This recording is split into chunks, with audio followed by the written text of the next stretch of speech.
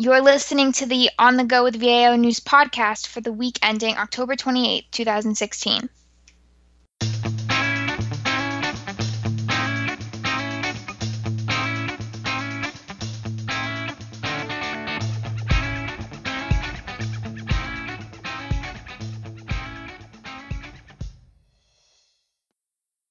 Hello and welcome to the podcast, a weekly recap of the top headlines from the daily acquisition news. Thanks for tuning in today. I'm Dara Curran, content developer and news writer.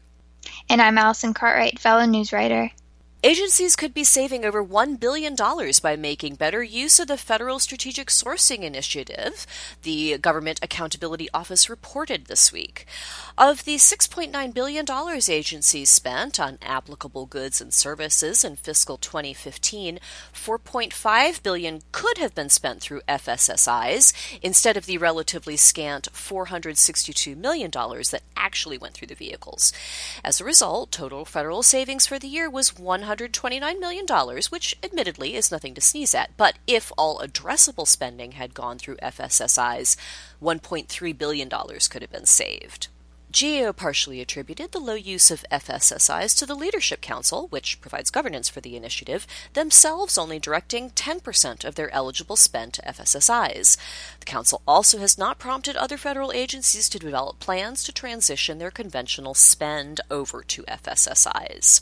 Of course, the Office of Federal Procurement Policy has its category management initiative underway as well, and GAO noted OFPP is incorporating lessons learned from FSSI into the structure of its Catman efforts. However, OFPP is not ensured that agencies have set specific targets and metrics to assess their use of FSSI and Catman. GAO advised there really does need to be not only set parameters for using strategic sourcing, but more accountability for its adoption, starting with the Leadership Council itself.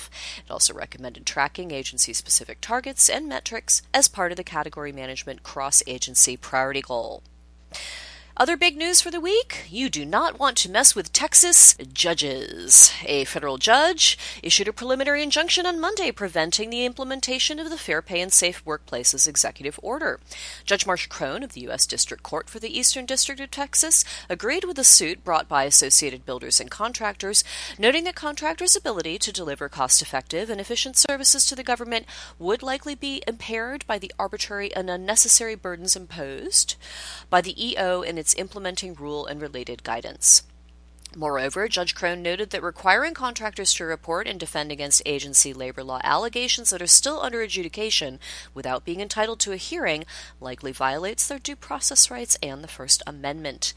The Department of Labor expressed confidence that the rule and its corresponding guidance were actually legally sound, and legal experts are expecting the government to appeal. However, in the meantime, the FAR Council has issued a memorandum directing federal agencies to ensure no sections, provisions, or clauses related to the order or rule are implemented, pending further decisions in the case. The 2016 performance of the Defense Acquisition System report has revealed that cost growth in the Department of Defense's major acquisitions program is at a 30-year low. Undersecretary of Defense for Acquisition Technology and Logistics, Frank Kendall, was responsible for compiling the report, and made the case that the statistics argue against eliminating the USD AT&L position, as the Senate Armed Services Committee has been considering. Although the report contained good news about the overall cost, schedule, and quality of delivered products during Kendall's tenure, he did flag some areas of concern, including declining contract competition rates, flat initial operational test performance ratings, and declining small business subcontractor use. Defense costs may be down, but the expense to maintain legacy IT systems are the highest they have been in a decade, and they are getting higher, according to an IDC Government Insights report. The report indicated that 78% of proposed agency IT budgets for fiscal year 2017 is getting sucked down simply for operations and management. This does not leave very much funding for systems development and upgrade, which are necessary not only to take advantage of technology advances and organizational growth, but also to guard against cyber attacks. DoD is expanding the novel and cost-saving approach it took to defending its networks with development of a contract vehicle to encourage DoD components to replicate the success of DoD's Hack the Pentagon bug bounty pilot program with their own crowdsourced vulnerability finding efforts. The developing contract vehicles worth $7 million and will offer 14 challenges to hackers. Defense Secretary Ashton Carter says DoD also plans to add incentives to acquisition policies so the department's contractors can use the same innovative approaches to their own cybersecurity testing. In other DoD cybersecurity news, all U.S. Cyber Command Cyber Mission Force teams have reached their initial operating capability and are ready to perform their fundamental missions, chiefly to defend DoD networks from cyber attacks or to launch cyber offenses with the President's orders. Half of the Cyber Mission Force has reached full operating capability, with the rest expected to follow by September 30th, 2018.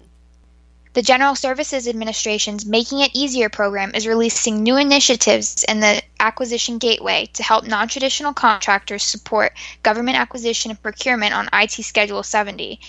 The 3 new Making It Easier initiatives include the Multiple Award Schedule Modification Improvement Project, providing helpful checklists and templates, Quick Start Guides, which offer instructional guidance for MAS contract vehicles and more, and an overhauled Help Desk, which features a single point of entry to ease the process of requesting assistance. Also, GSA has published its Making It Easier to Do Business with the Government report, which outlines Making It Easier accomplishments in fiscal year 2016 and its plans for 2017. As part of a headquarters reorganization effort, the Transportation Security Administration has created a position for a new Chief of Mission Support. The overall reorganization will affect acquisitions, as there will now be an acquisitions office separate from procurement. The CMS position has been posted on the USA Jobs website, and the agency hopes to select a candidate in the next few months.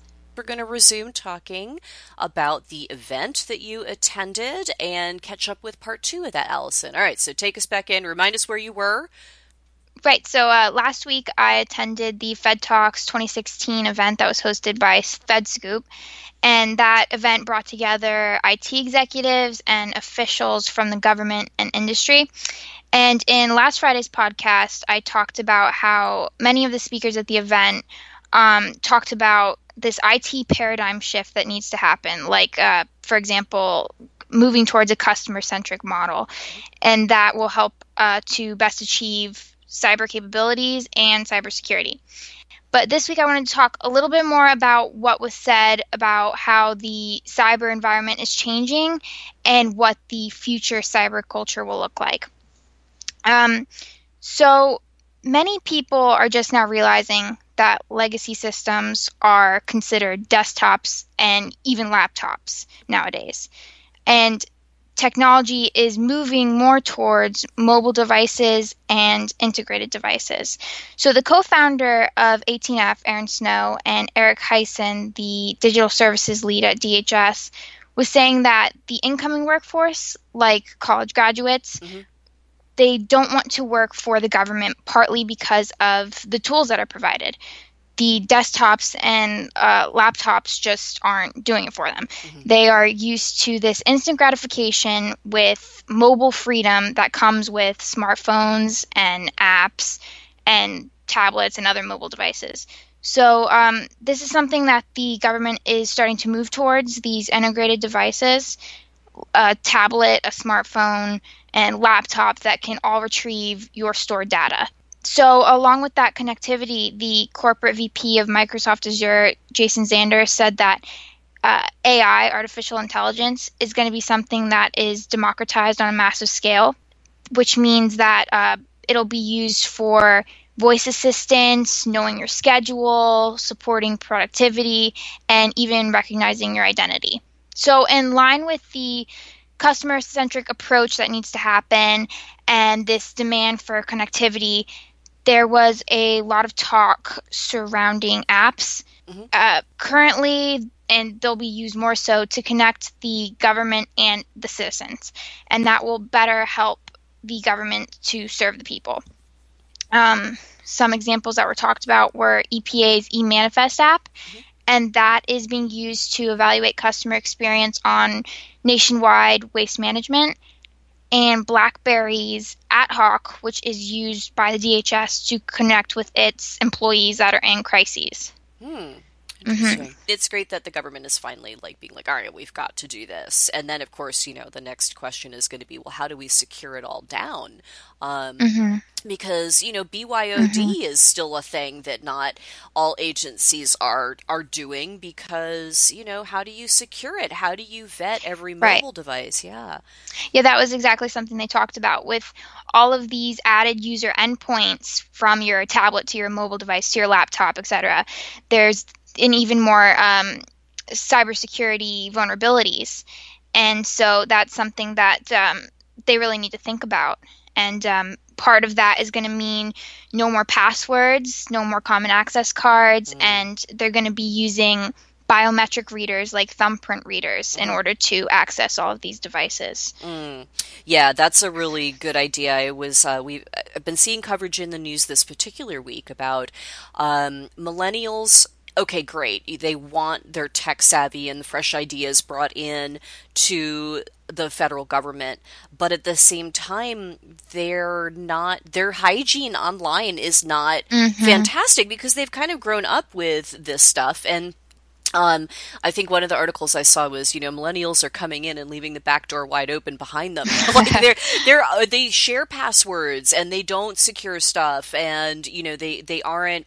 I guess there's a certain amount of healthy paranoia that Hmm. older people like myself, where they have that like sort of gimlet eye about using tech Hmm. and wondering, well, okay, now just who can access this information? Can this be hacked and things like that? And the younger people are just they've been breathing in this like a goldfish in water for Hmm. so long that they're a little less paranoid about it, and so they are a little bit more of a security risk actually because of that. So, Hmm. but yeah, once you get your eyeball scanning and fingerprint stuff, and only your tablet activates to that, then that'll certainly keep things much more secure.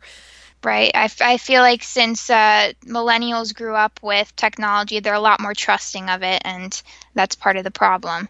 But Sure, yeah, because for the so rest of us, it was like, oh, this is new stuff. We're not quite sure how we right. feel about this yet. So, yeah. Yep. Well, excellent. Thanks very much for this recap, Allison. It seems like this event provided a really great overview of where the priorities are going to be for federal CIOs and managers.